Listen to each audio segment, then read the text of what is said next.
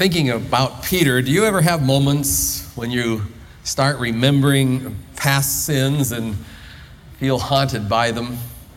Times when you literally blew away your deepest convictions by irresponsible acts or decisions. Do you ever feel you've succumbed to sin so often that you have no hope of ever breaking free or being forgiven? Are you currently caught in some kind of situation you know is wrong, but you can't or you won't give it up? Well, if you identify with such questions, if you're a believer who can't stop sinning, if you feel guilty about the hypocrisy in your life, today's scripture is for you because it tells the story of Peter, our kind of guy. Peter's a disciple who denied Jesus. And yet he became the rock, or his confession of Jesus became the rock upon which our Lord built his church. Now, Peter is a man who loved Jesus deeply. And yet he struggled with sin all of his life. He was impulsive, he was angry, wanted to kill the Samaritans, cut off the guy's ear in the garden, yet wanted to walk on the water, started walking on the water and sank. He's just as inconsistent as most of us are. A regular guy who we can identify with because he's not a super saint.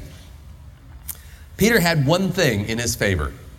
He understood at a depth God's grace. And he knew God's grace goes deeper than any of his deepest sins. That God's love for him was totally divorced from his performance. And for that one reason alone, Peter was able to move from failures to new beginnings. I want us to take a look at Peter this morning and apply this incredible truth of God's amazing grace to our life all over again today because most of us need it. First, all Christians, like Peter, at times feel our lives are a huge disappointment to God. Be reminded, Peter loved Jesus, and yet at a critical moment, when his Lord was most vulnerable, needed him the most, he said, I don't know him. Personally, I marvel at how often I've stood with Peter and by my behavior said, I don't know you, Jesus. And many of us are in that position, and we have to cope with some crushing guilt because we know we're nothing more than beat up, bedraggled disciples who can't give up sinning. I'm able to stand in this pulpit week after week for one reason alone. I'm confident that God loves me in spite of my failures, and he's never going to give up on me. Even when I give up on myself, trying to be good enough, even when I know I'm not making the cut for meeting my Lord's standards of behavior, his unconditional love comes to me and gives me confidence that I can always go and throw myself upon his mercy and hear him say to me over and over again, welcome home, son. I forgive you. Let's get up and do it again. That's the dynamic relationship we have with Jesus Christ. Paul the Apostle is my favorite theologian in the New Testament, probably because I identify with his struggle when he was so honest in saying the following, which I think most of us can identify with. For I have the desire to do what is good, but I cannot carry it out. For what I do is not the good I want to do. No, the evil I do not want to do, this I keep on doing. What a wretched man I am. Who will rescue me from this body of death? And then he concludes, thanks be to God through Jesus Christ our Lord. Most of us have said over and over again by our behavior what Peter said, I don't know him. And as a result, we live, so many of us, under a cloud of guilt and fear because of our constant sinning and our doubting that God could ever go on loving us and continue to keep forgiving us. And you know what? We're afraid because we still don't understand God's unconditional love. I had a woman go out after the last hour just telling me, she said it 4 times, I don't get it. I don't get it.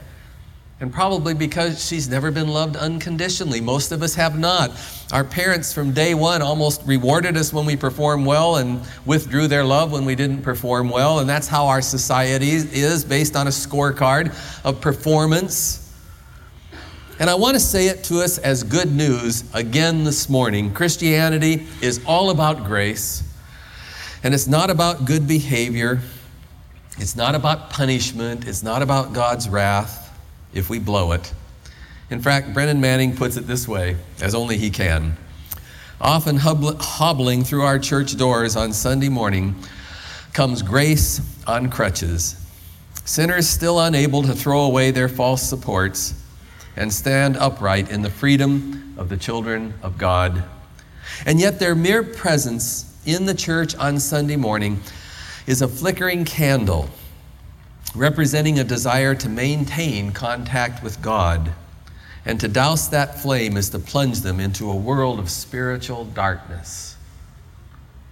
Grace is simply the good news that God is on our side because of the cross of his son Jesus. And therefore we're victors regardless of how well we played the game.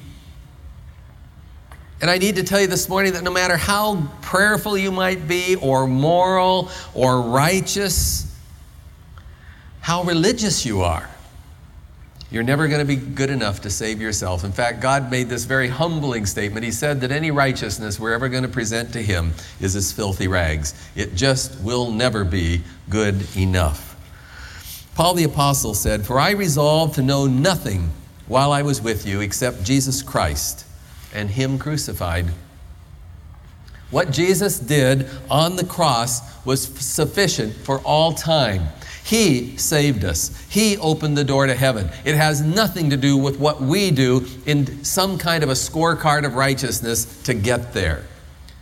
You see, any gospel that's mixed with what Jesus did, plus we have to keep the rules and do these things, that's a heresy because it cheapens the sacrifice of Jesus. Either he died for us so that we could live with him, or he didn't and we have to do it ourselves. There's nothing in between. So any religion that teaches we have to work to get God to love us and he's going to kick us out if we blow it, that's religion. That's not Christianity. Scripture says where sin abounded, grace has more abounded. And so just as sin reigned wherever there was death, so grace will reign to bring eternal life, thanks to the righteousness that comes through Jesus Christ our Lord. How will you ever be righteous in heaven? One way, putting on the robe of righteousness of Jesus that we get the day we become a Christian. We have nothing to boast about before God except his amazing grace. Augustine said that God works all things together for good in the life of the Christian, even our sins. You know, the other day I was coming back from Southern California on Highway 5. It's a great road for speeding. You can go 70 miles an hour legally. And I was doing 70, and most of the cars were passing me at 85, and I was feeling a little left out, so I do like to speed, and we kind of kicked it up there. I'd no sooner gotten up to about 85. You come up over a rise, you know where all the cows are in the ranch, and there was a highway patrol radar trap, and there were 10 units there stopping practically everybody. And I thought, uh-oh, I've had it. And car after car was stopped, and I got through. And I thought, and then I immediately put my sermon mind to work, and I said, this is a parable of grace. And it really was, because I was as guilty as everybody on that road. And then some guy after the 5 o'clock service, I don't know what you process when I give illustrations. You know what he dared to ask me? He said, "Did you speed up again?" And I had to say yes. But you know, this is a story of God's grace. Come on. You know, I know my life is a huge disappointment to God. I'm as guilty as any sinner on the road. The only difference between me and you and a non-Christian who doesn't know Jesus is that we're guilty, but we're let off the hook. We had somebody who paid the fine for us. We don't have to fear punishment.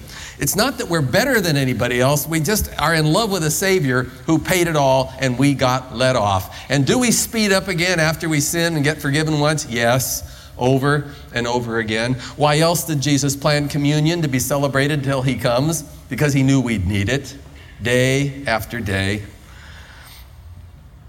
You know, I think this is why Christianity is just such good news. And as the lady said last hour, I don't get it. It's almost too good to be true. We spend a lifetime letting it sink in that we're that important to God, that He loves us that way, separated from performance. In fact, you know the only sin that's going to keep us out of heaven? The sin of believing we don't need grace. We don't need a Savior. Rejecting the sacrifice of Jesus as having any relevance to us. To dare to believe that we can approach a holy God with our own scorecard of righteousness, that will keep us out of heaven. We won't make the cut. You see, forgiveness of our sin, our relationship with Jesus, eternal life, all of it, everything we preach here is a gift, freely received through faith, but never earned. The only labor that you and I can do as a Christian is to praise our God from hearts filled with thanksgiving and awe that He would love us so unconditionally. That's why worship should be a time of praise and joy, because the Bible says we'll be doing it forever. And I'm really sorry the day the heresy ever came into the church, long after the New Testament, when somehow when you came into God's presence, you had to put on a stern, miserable face and sit there like a mummy with no emotion. We are here overwhelmed with what God's done for us, and we can't help but break out in praise and hallelujahs as the angels do in heaven, and we will join with them forever. I like what Thomas Merton wrote. Quit keeping score altogether and surrender yourself with all your sinfulness to God, who sees neither the score nor the scorekeeper, but only His child redeemed by Christ. That's how you're loved today. Peter learned a huge lesson that night when Jesus turned and looked at him following his denial. And he was confronted by the intolerable, despicable truth of his inadequacy to be what God had called him to be. But he was embraced by unconditional love, and it changed his life. A second truth, while Jesus accepts us in our failure, He always points us to new beginnings. In John's Gospel, we find that touching story of the reunion of Jesus and Peter after the resurrection of our Lord. And I was so impressed. Rather than rebuke Peter for his failure, Jesus was concerned about one thing. Peter, do you love me? And at that moment, he said, of course I love you. And Peter was forgiven, and he was restored, and his confession of faith, of accepting Christ as Savior, became the rock of faith upon which the church is built. Out of all the 12, Jesus chose the most impulsive, perhaps the greatest sinner, and said, this is the rock upon which I'll build my church. Jesus came not to punish, but to offer forgiveness and restoration, encouragement and hope and healing. A new game plan for our life. And that's what He wanted to give everyone here this morning. That's why He invited you to His church. He offers this gift no matter how bleak our track record, how despicable our sin, how often we fall. Trusting Jesus as our Savior replaces our fear of God's wrath with unspeakable joy and new hope of what we can still become. That's why perfect love casts out fear. Brennan Manning puts it so well in saying Jesus invites sinners, not the self-righteous, to His table. His kingdom is not an exclusive neighborhood like airlines that have a class beyond first class for the super rich, who because of personal resources can avoid the pain of air travel. It is far more like an AA meeting where those present know they're sinners who cannot save themselves. He comes for corporate executives, street people, superstars, farmers, hookers, addicts, IRS agents, AIDS victims, and used car salesmen. In other words, He comes for all of us.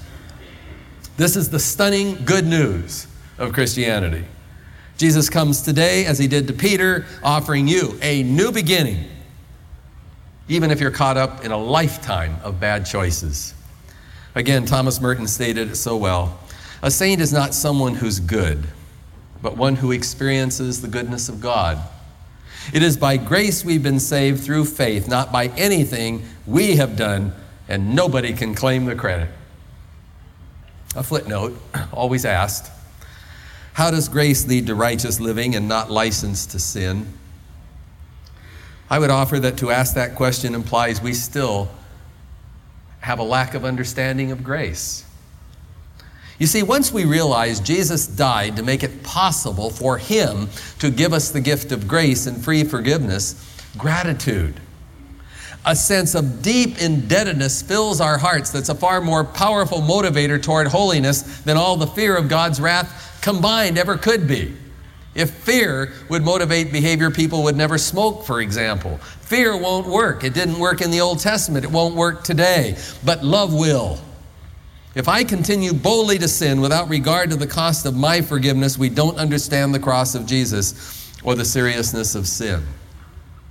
It doesn't mean that we stop sinning. We do. But the difference between us and a non-believer is when we sin, we weep with Peter, like Peter wept bitterly because we hurt against someone we love and we had to go back and get cleaned off and restored. And the good news, he's always there to give it. And that kind of love just keeps kind of filling us and changing us. And eventually, till one day when we stand before Jesus, we will be like him. You see, once Peter had been forgiven by Jesus, it would never be easy to hurt him, to have a cavalier attitude, to ever hurt him again. Not because he feared his wrath, but because he loved him. I offer grace leads to holiness and obedience. And this is why Peter would later write in his epistle, "Therefore, since Christ suffered in his body, arm yourselves also with the same attitude. He does not live the rest of his earthly life for evil human desires, but rather for the will of God." Even if we stumble on the journey to fulfill the will of God.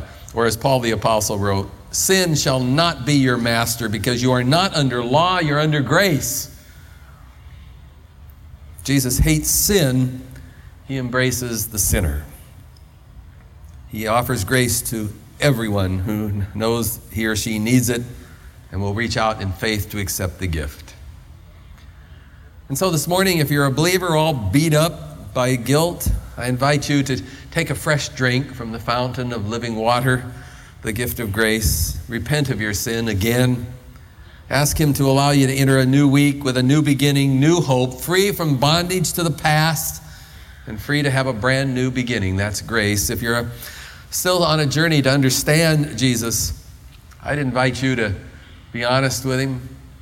Turn your past over to him. Turn your skepticism and your doubts, and yes, all your guilt, and let him enfold you in his arms. Let him tell you how much he loves you, that he died for everything that fills you with shame, and let him wash you and make you clean. That's how you become a Christian. And perhaps that's why God brought you here today, to encourage the believer and to open the door to the seeker. And because all that's true, this is incredibly good news. And an appropriate response simply would be, praise the Lord for his incredible gift of love. Let's bow in prayer. Lord, thanks for not keeping a scorecard. Thanks for not giving up on us when we fail so often. Thanks for new beginnings. Thanks for unconditional love.